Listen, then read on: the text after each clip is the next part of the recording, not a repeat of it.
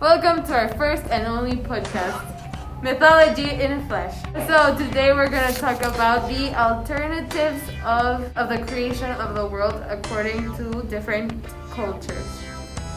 We'll be covering Norse myths, Greek myths, Aztec myths, Chinese myths, and Egyptian myths.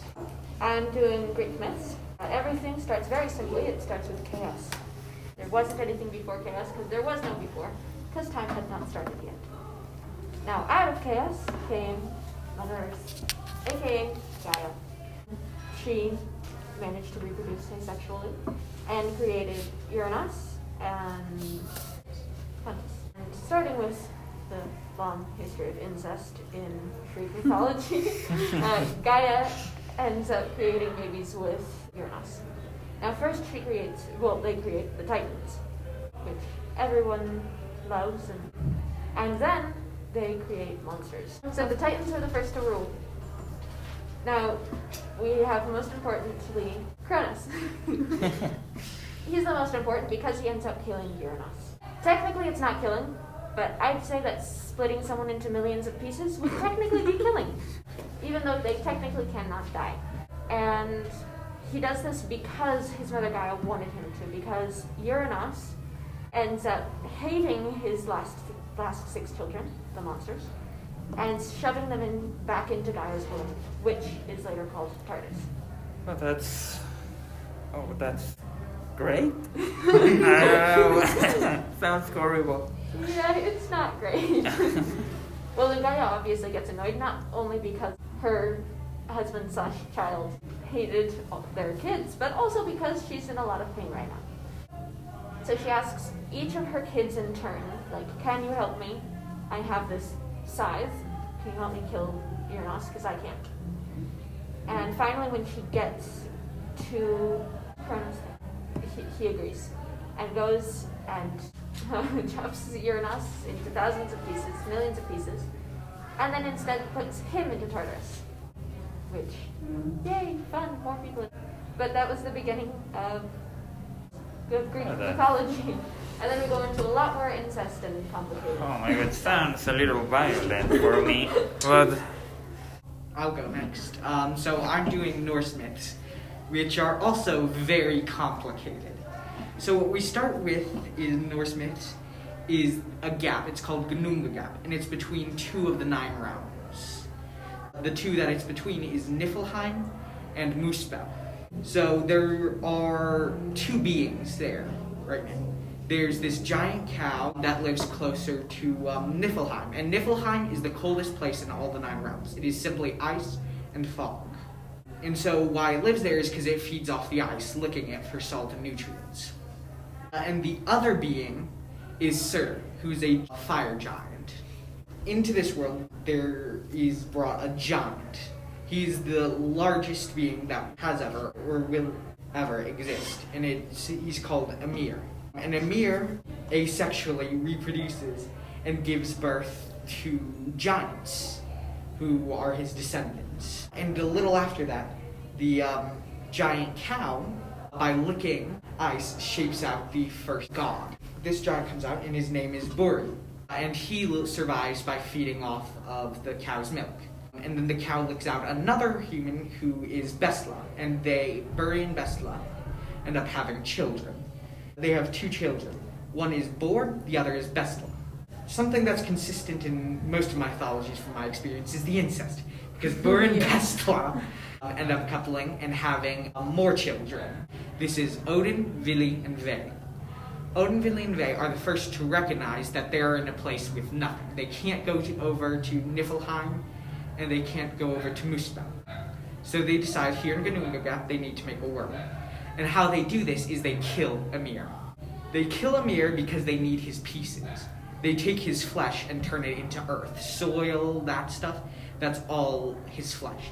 His bones, they turn into mountains. And the sky is the inside of his skull. wow, how dramatic. The blood becomes oceans, rivers, all the bodies of water. In Norse mythology, clouds were Ymir's brains. And if you were able to stand inside one, you could think Ymir's thoughts.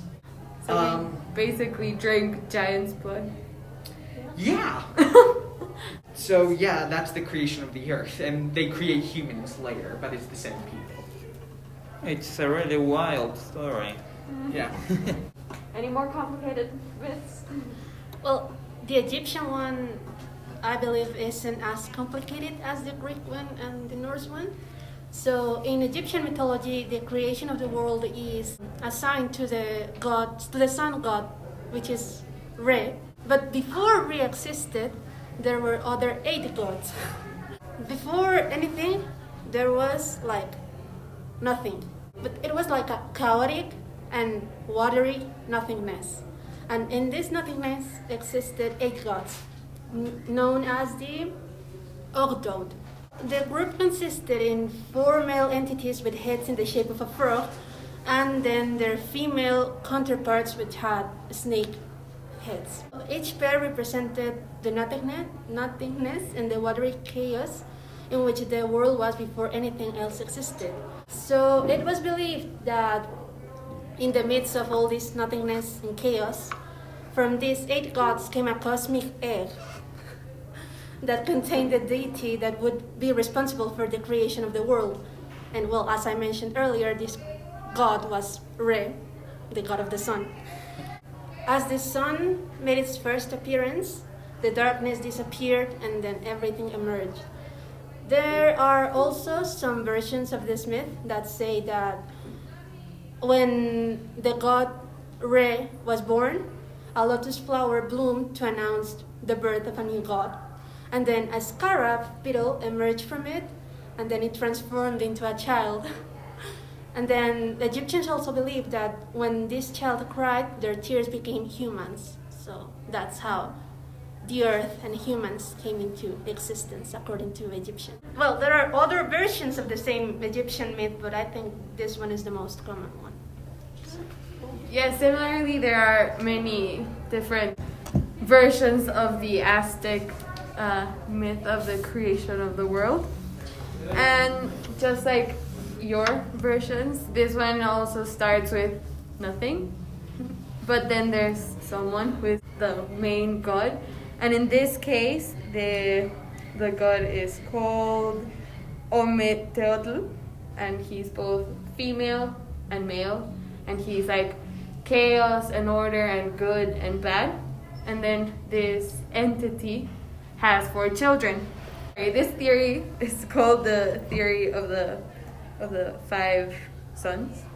These gods created the world and the other deities. And there are 4 cycles. So the first one, the first god had to sacrifice himself which was Tezcatlipoca, also known as Black Tezcatlipoca. And he leaped into the fire and started the first sun because they thought that in order to give light to humans, they had to sacrifice themselves. So he sacrificed himself. And this period was inhabited by giants, and they ate acorns. Yeah. And they were devoured by jaguar. Oh. Yeah. So there was something created, and then something that destroyed it, and then that like sun or that world ended, and then another god had to sacrifice himself to create the next world. And the second was the one of the wind, and this one was governed by Quetzalcoatl. And here the earth was populated by humans, and they only ate piñon nuts. Then Tezcatlipoca, which was another one of the gods, wanted to be one of the sons, and therefore turned into a tiger and threw Quetzalcoatl of his throne. This world ended with hurricanes and with floods. Then the third son is the rain, and it was dominated by water. And this one was ruled by Tlaloc. His world ended with Quetzalcoatl as he made it rain fire and ashes. Oh my god. Yeah, it's like a war between sons, literally. And then the fourth son is about water, governed by Chalchihuitlicue. Strange, difficult name. And she was the sister and wife of Tlaloc. And here people ate maize. And then a flood ended this world again. Oh. And then the fifth sun is when the gods gathered at Teotihuacan, which is the archaeological site in Mexico, one of the most important ones. They decided that they had to sacrifice a god in order for the new world to begin. And Huehuetotul, the old fire god, started the sacrificial bonfire. And then none of the gods wanted to jump into the flames.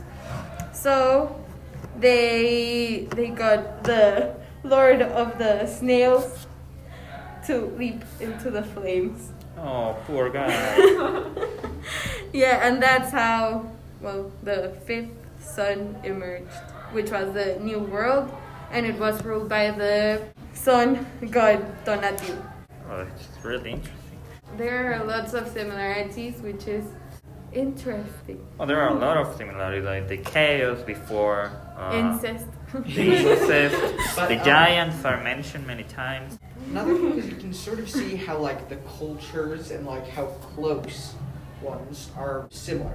For example, like Greek and Egyptian mythology, they have the similarities of the first gods. They were their concepts. And last but not least, Mine is really simple, it's not that complex. So it starts as all of the other ones, there's nothing and there is supposed to be chaos.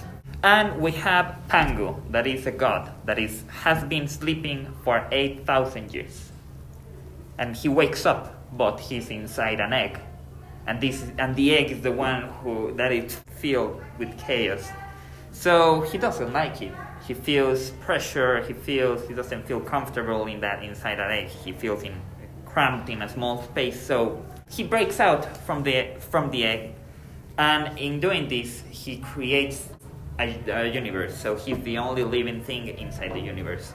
But the universe was still in chaos. So he grabbed his axe, I don't know where did he get the axe, and split the universe in two, representing the yin and yang, where yin is the dark part and yang the light. He divided it into earth and sky. But he needed to put all his force to maintain them separated. He stood there supporting earth and sky for many years, and he started to get tired, but he was growing bigger and bigger, so earth and sky were getting each time more further apart from each other. And when he was happy with the distance between earth and sky, or the yin and yang, he decided he wanted to go to sleep again. But the problem was that he was really, really tired and died in his sleep. His last breath became air. His body became the multiple rocky formations like mountains and valleys, canyons. His blood became water, ocean. Apart from his body became humans, us who populated Earth, and his eyes become the moon and the sun. So he sacrificed himself to restore the chaos from the universe, create the earth, and populate it with beautiful things. Yeah, it's a really nice story. I like that one. I think that was the best. Something that's sort of running throughout Aztec, Norse, and Chinese is that like a god had to sacrifice themselves for the world to start. In both your stories, well, your myths, like Chinese and Norse, there's like a creature that with its body actually creates it. And also, both in Chinese and Egyptian, the god is born from an egg, which is really interesting. They're all from like different parts of the world and from different time periods, but they have such similarities. I think we just have to add that these are just a few versions of many that exist, because well, these ones were passed like from generation to generation, and there were changes, and so who actually knows how the world began? No one. Maybe they knew the truth and we just lost it. Thank you for hearing this podcast. We hope you enjoyed it. Thank you. Thank you. Bye.